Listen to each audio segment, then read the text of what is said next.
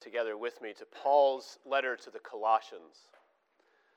Paul's letter to the Colossians today, we're going to be reading and looking together at chapter 1, verses 15 to 23, what is known as the great hymn of the preeminence of Christ. Widely believed that if Paul did not write this himself, he was pulling perhaps from early church tradition and gathering some of the language that the church was beginning to use already in singing praises to the eternal and resurrected Lord Jesus Christ. Today we're going to study this together, verses 15 to 23, Paul's letter to the Colossians.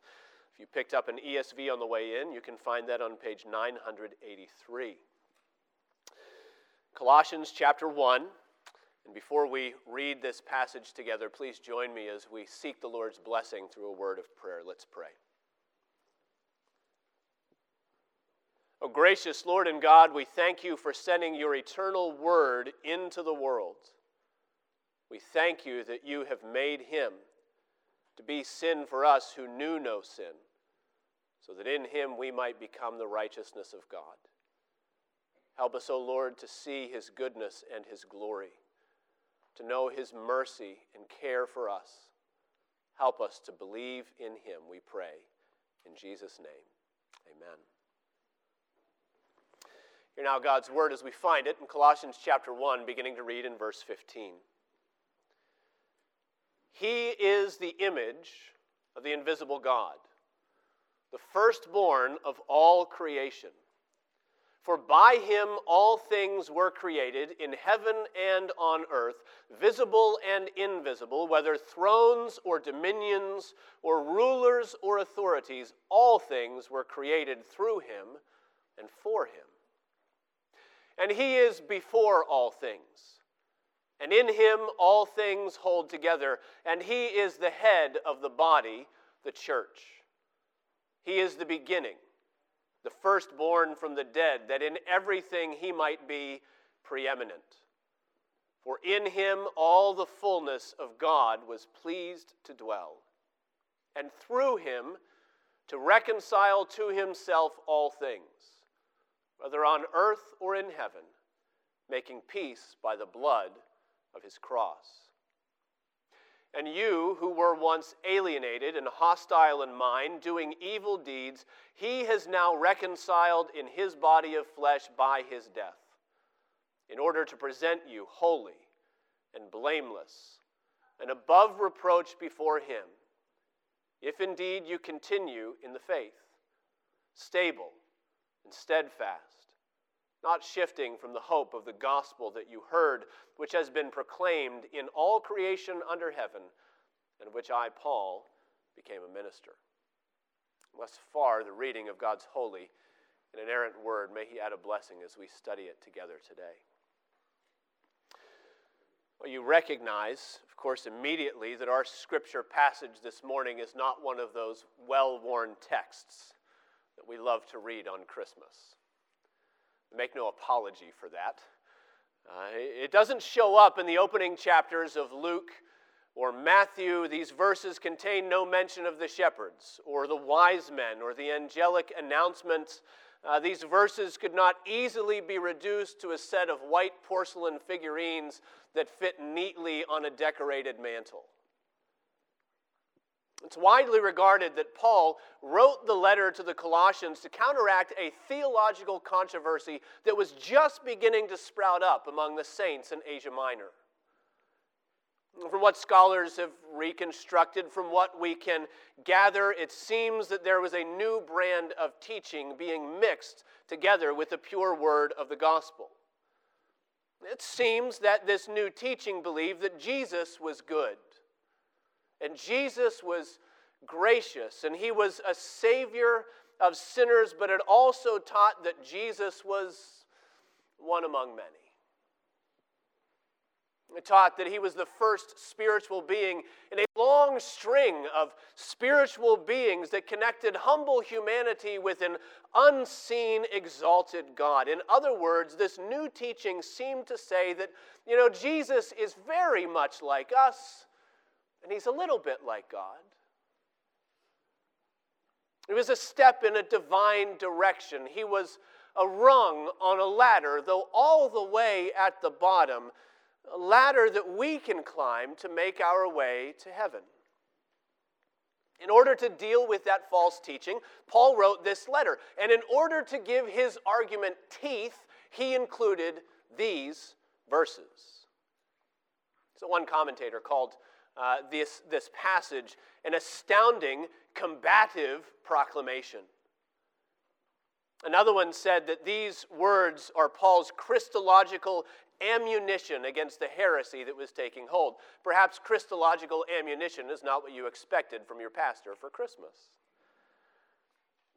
At Christmas time, we love to be reminded of the humility of Jesus.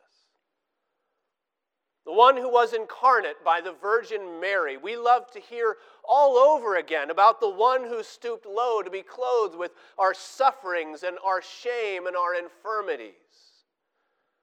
We love to hear of the one that you can find just a page previously in Philippians, the one who did not count equality with God a thing to be grasped, but made himself nothing, taking the form of a servant. We love to hear about the inns without rooms and the head without a crib, and the wonderful story of the baby wrapped in swaddling cloths and laid in a manger where the livestock fed. We love to hear of Christ's humility because we believe that the humility is the most miraculous part of Christmas. The Savior who became just like us. The King who doesn't act like he's too good for your company. And it's true. The humility of the incarnation is miraculous, but without the Christological ammunition that Paul gives us here in Colossians chapter 1, we will miss the miracle of miracles in the incarnation. Just last year, Lifeway Research did a survey. They conducted a survey among Americans, and it was on what they believe about basic theological statements related to Christmas. Who Jesus is, why he was born, when he came. The survey revealed things that you probably would have guessed about Americans at large, the way that other people in our country, in our culture, things they think about Jesus. But what was most surprising was what this survey revealed about Christians.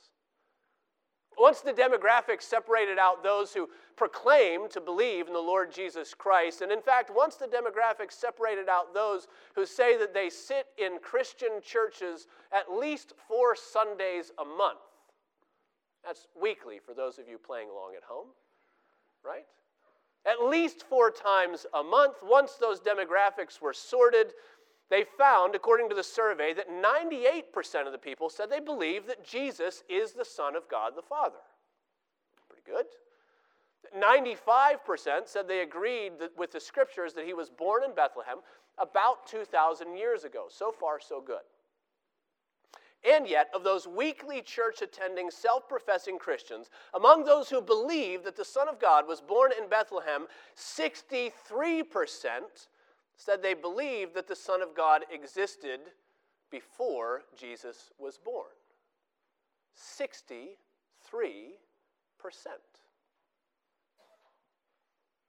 Oh, I know as well as you do.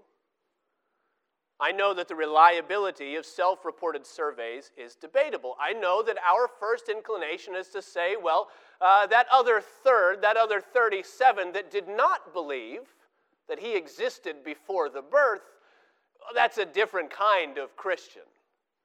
That doesn't show up here, right? But let the data sit with you for a second. If the numbers are correct, then a full third of people who sit in Christian churches every Sunday of the year believe that Jesus was very much like you and me and that he was a little bit like God.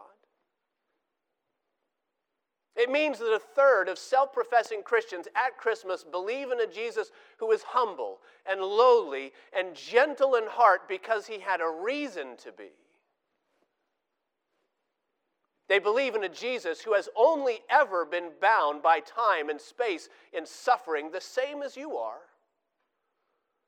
They believe in a Savior who is utterly and completely a part of our world, and so they believe in a Jesus who cannot give us hope of anything beyond our world. Oh, but the Lord has given us his scriptures. He has spoken through his apostolic witness so that we would not miss the miracle of miracles. The reality that not only was the Son of God born in a stable in Bethlehem, but the Son of God made the stable. The Son of God made Bethlehem. He made the tree that made the wood, that made the feeding trough where he was laid. He made the angels, and he made the stars, and he made the camels, and he made the wise men. He made creation, and he made you. And the Lord, who is over all things, and before all things, and for whom all things exist, stooped low on the first Christmas to bridge the gap.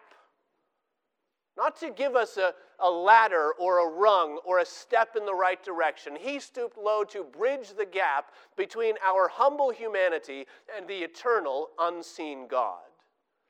And he did it because he's the only one who could.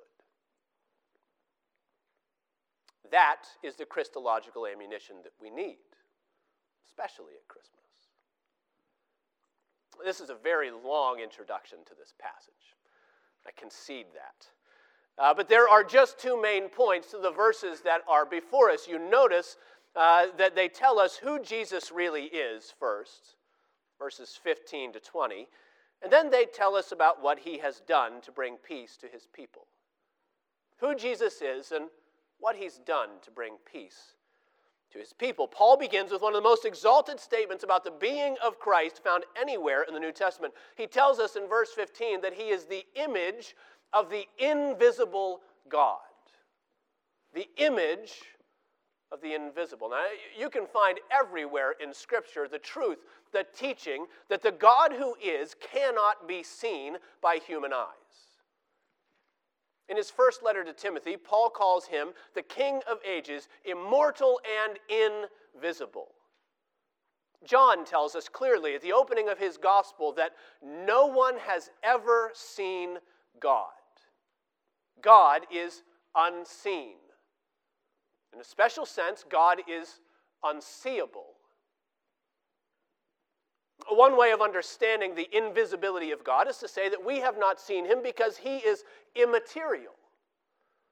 He's not made of the stuff of matter and atoms and protons and subatomic particles like everything else that exists in the world of creation. But when we say that God is immaterial, it sounds to some people, maybe it sounds to you like we're saying that he's the one with the limitation. You know, God is not made of the stuff that needs to be seen or that can be seen. He lacks what could make him otherwise seeable. He lacks the stuff that might make him visible. Then that's the problem of his unseenness, that it belongs to him, that it would probably be much better if he were more like us, if he were a little bit more material.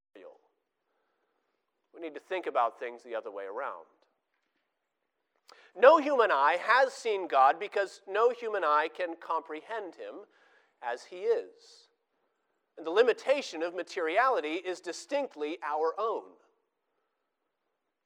He is infinite, and as infinite, he cannot be seen by that which is finite. He is all-encompassing, and he cannot be contained by the eyes of creatures who are bound in time and space. This is awfully esoteric for a Christmas morning sermon. So let's put it this way. When Jesus entered creation, when he came into our materiality, he did it for our benefit. He came into our humanity to allow us to see what no human eye could have seen before. He came in to make the infinite, unseen, immaterial God visible, seeable in time and space by finite creatures. The letter to the Hebrews opens by telling us this, that the Son is the radiance of the glory of God, the exact imprint of his nature. He is the light of God. He is the light that illumines our eyes so that we can see anything of him other than absolute darkness and obscurity. Jesus is the Lord of divine revelation. He makes the unseen God visible, and he does it for our benefit. In a sense, he always has, even before the incarnation. And it means that if you are reading your Bibles closely, you might want to push back against John's broad statement at the opening of his gospel. No one has ever seen God, says John. And you want to say, what about those that did? Right? What about the saints of old? What about Isaiah? Right? We quoted Isaiah last Sunday. Chapter 6, he beheld the Lord God and the radiance and the rapture of his glory in the temple. And he said, Isaiah chapter 6, woe is me, for my eyes have seen the King, Yahweh of hosts. And we want to know, how did he see what John says no eye could see? How did Isaiah behold the Lord, who he called Yahweh of hosts? And the answer is, he saw Jesus. That's what John concludes later in his gospel. John chapter 12, verse 41. In a section where John is talking about the fact that many of the leaders in Israel have not believed in the Lord Jesus Christ, he quotes Isaiah chapter 6 and then immediately concludes this. He says, John chapter 12, verse 41, Isaiah said these things because he saw his glory and spoke of him. Others haven't believed in Jesus, but Isaiah has. Why? Because he's seen him. Isaiah saw him, the glory of Yahweh of hosts, the image of the invisible God, the divine Son who reveals the unseen God so that we can see what he's like. He saw Jesus because he's the only way that we can see who God is. Sets the stage for what comes next.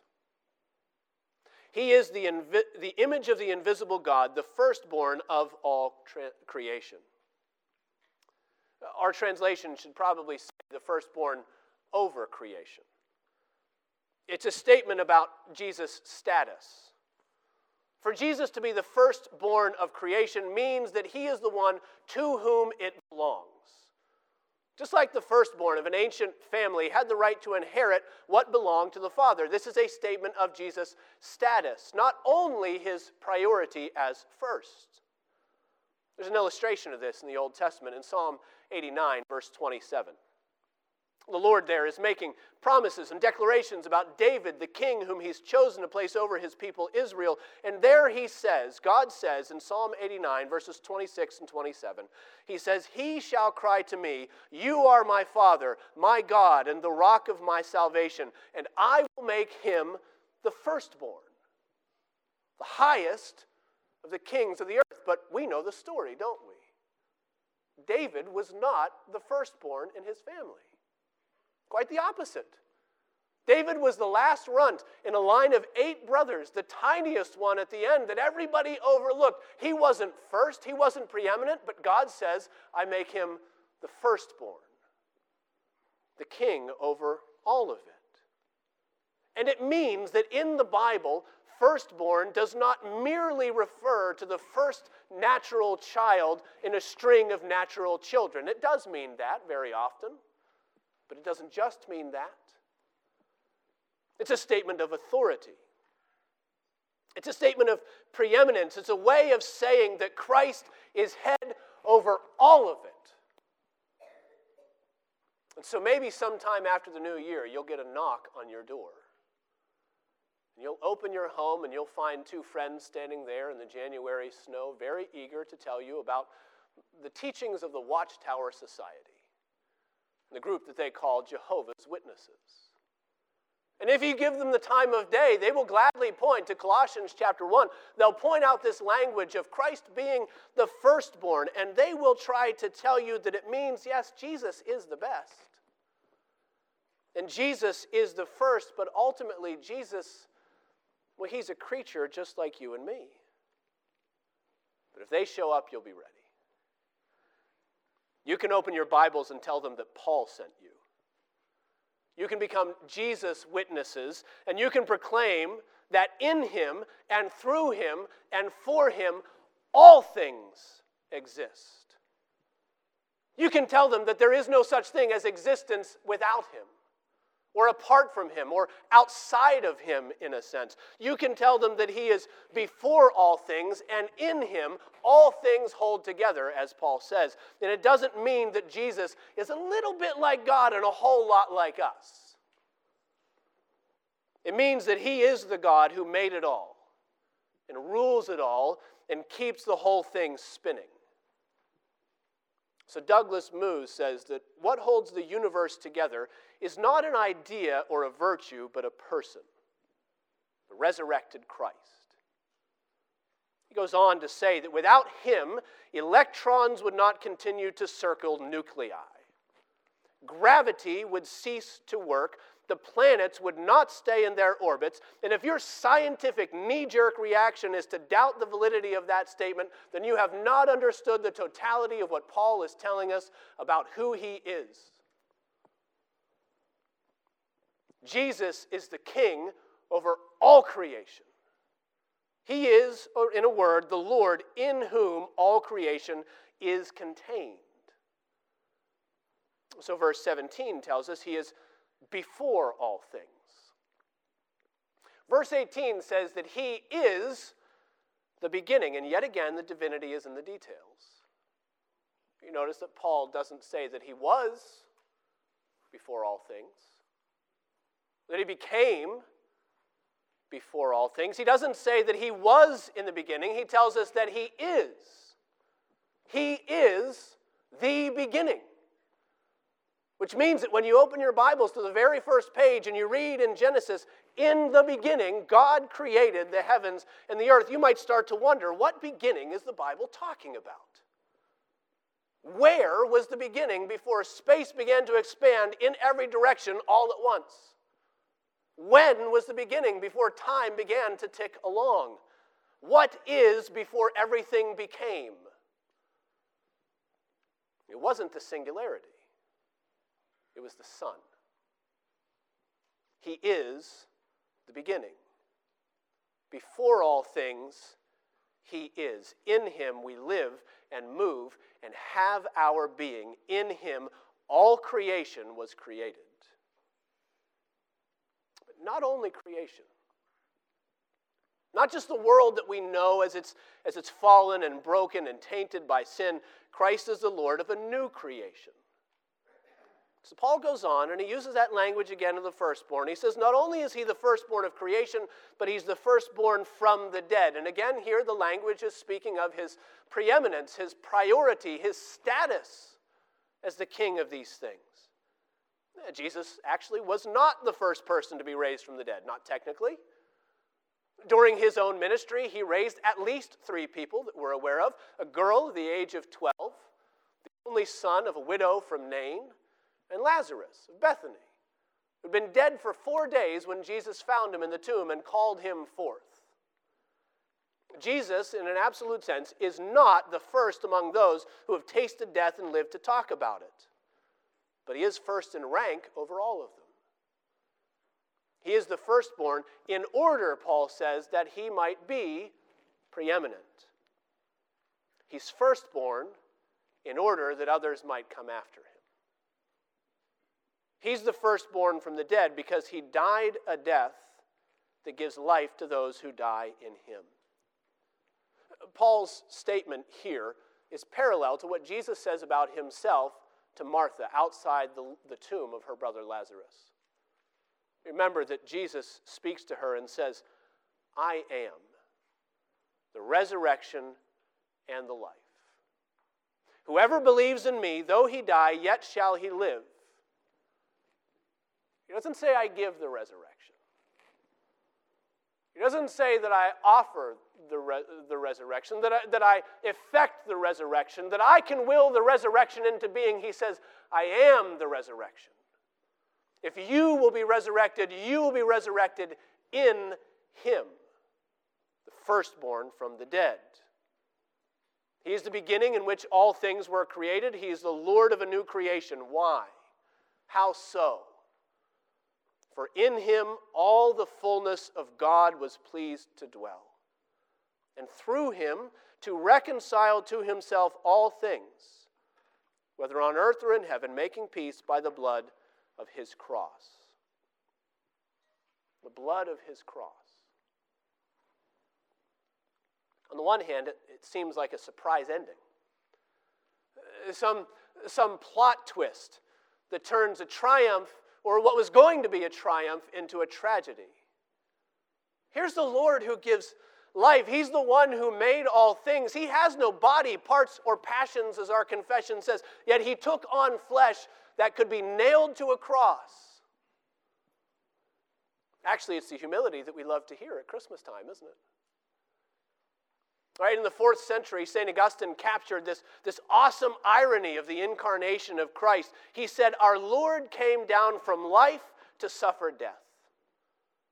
The bread came down to hunger. The way came down. On the way to weariness, the fount came down to thirst." It's beautifully put. But it's not just humility that makes the miracle miraculous.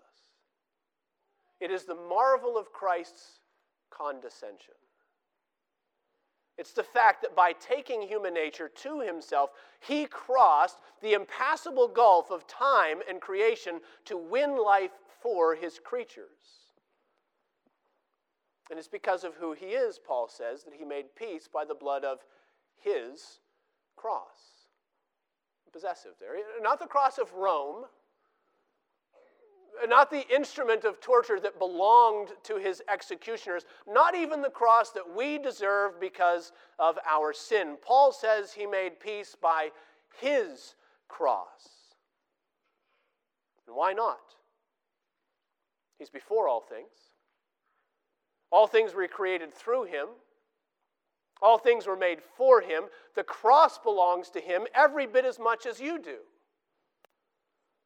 He created them both so that in time he could step into creation and take the cross that you deserve so that you might have life that belongs solely to him.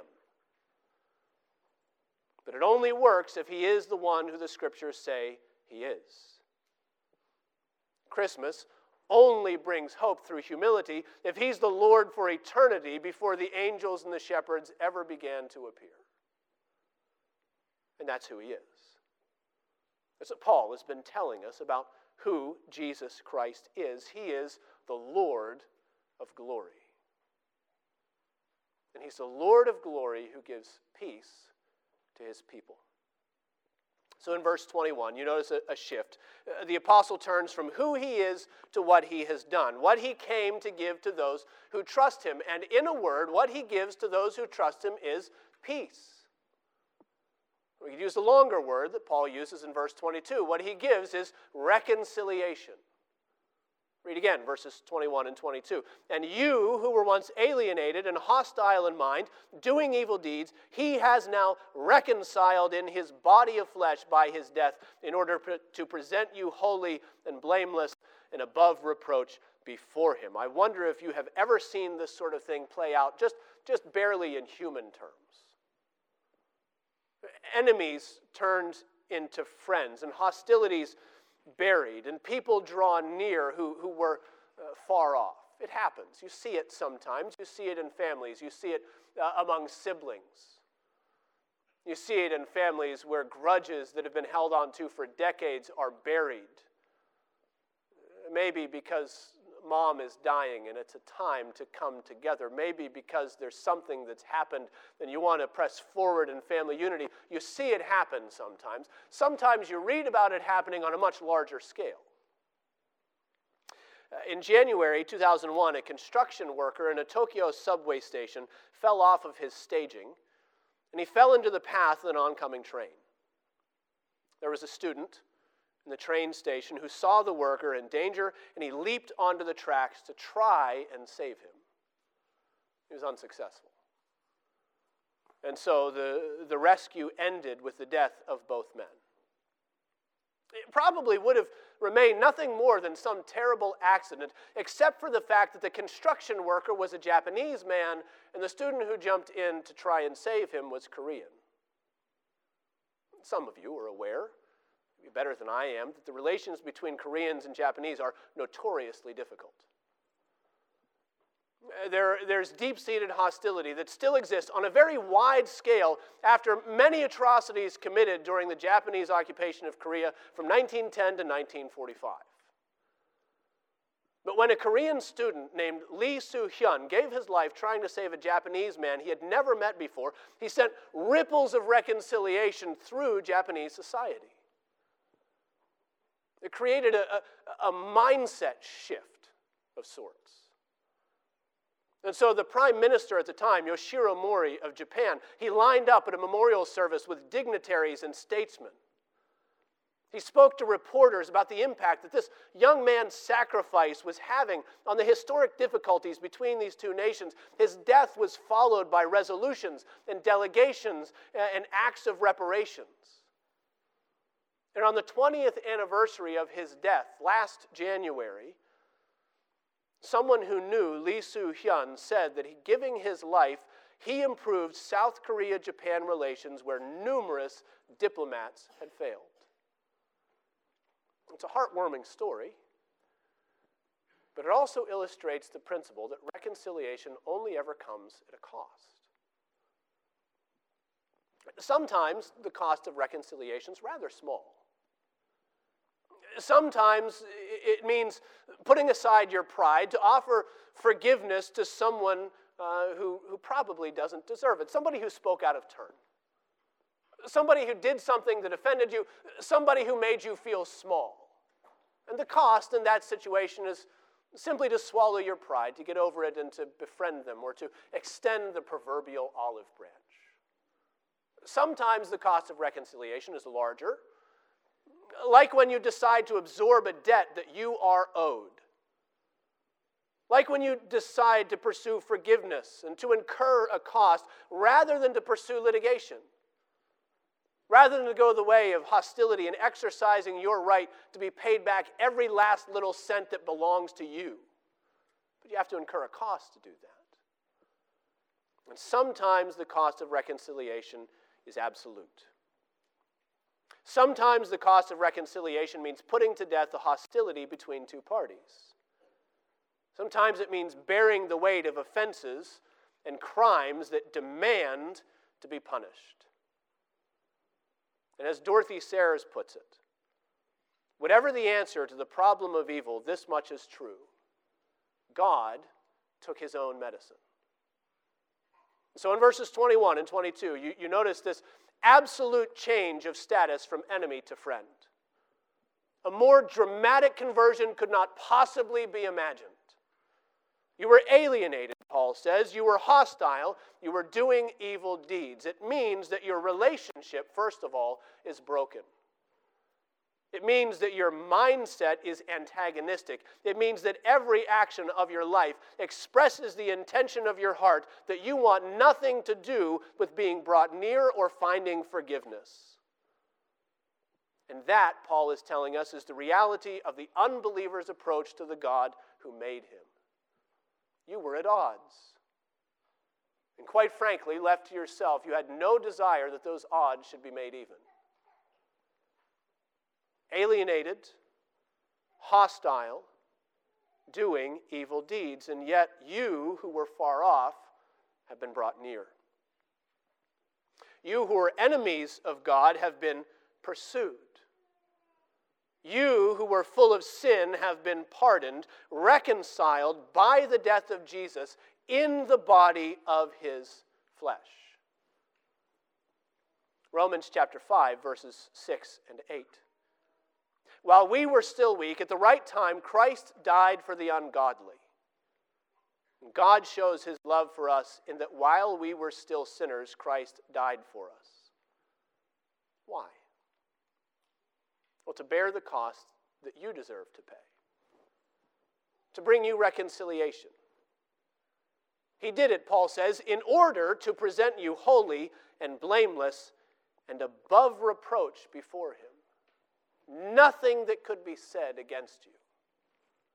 In other words, he did it to bring you reconciliation and peace. Peace with God the Father that in your sinful hostility you could never secure for yourself. And in fact, peace that you didn't even want if you could have had it. But he wanted it. He wanted it, and so he sent his Son. Galatians chapter 4. When the fullness of time had come, God sent forth his Son, born of a woman, born under the law, to redeem those who were under the law, so that we might receive adoption as sons. And there's that inheritance language again, isn't it? Christ, the firstborn of creation.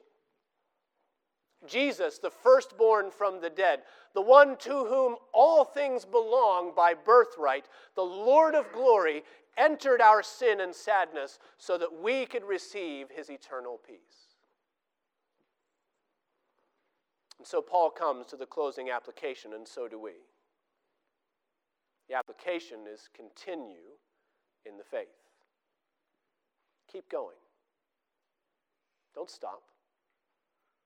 Don't swerve. Do not deviate from the message that you have heard about who he is and what he is done. This is true of you, Paul says, if you continue in the faith, stable and steadfast, not shifting from the hope of the gospel that you have heard. Hold fast, Paul is telling us, to who he actually is. Not a Savior who's a little bit like God and a whole lot like us. Hold fast to the Lord Jesus Christ, the only begotten Son of God, begotten of his Father before all worlds, God of God, light of light, very God of very God, begotten, not made, being of one substance with the Father, by whom all things were made, who for us and for our salvation came down from heaven and was incarnate by the Holy Ghost of the Virgin Mary and was made man. Hold fast to him. Hold fast even if 37% of professing Christians don't agree with it. Hold fast even if the world and your neighbors and your grown-up educated kids think that you're quaint and provincial and maybe a little bit more than out of touch for believing it. Hold fast. Hold fast to the eternal, self-existent Lord. Hold fast to the Christ who created all things so that he could be born in a manger to a poor virgin from a small town. Hold fast to the firstborn of creation who became the firstborn from the dead. Hold fast to the Lord of glory, who gives his people lasting peace. Hold fast to the Christ of Christmas. Let's pray together. Oh, gracious God and Father, we thank you that you did not spare your Son, but gave him up for us. We thank you that you sent him into our world and into our flesh to bear our sin. We pray, O Lord, that we would not only be enamored with his humility, but see also his glory. And wait for his glory as you promise that he will come again to give us the life that he came to win. Help us to wait for him and to trust in him and to long for him afresh today. We pray in Jesus' name. Amen.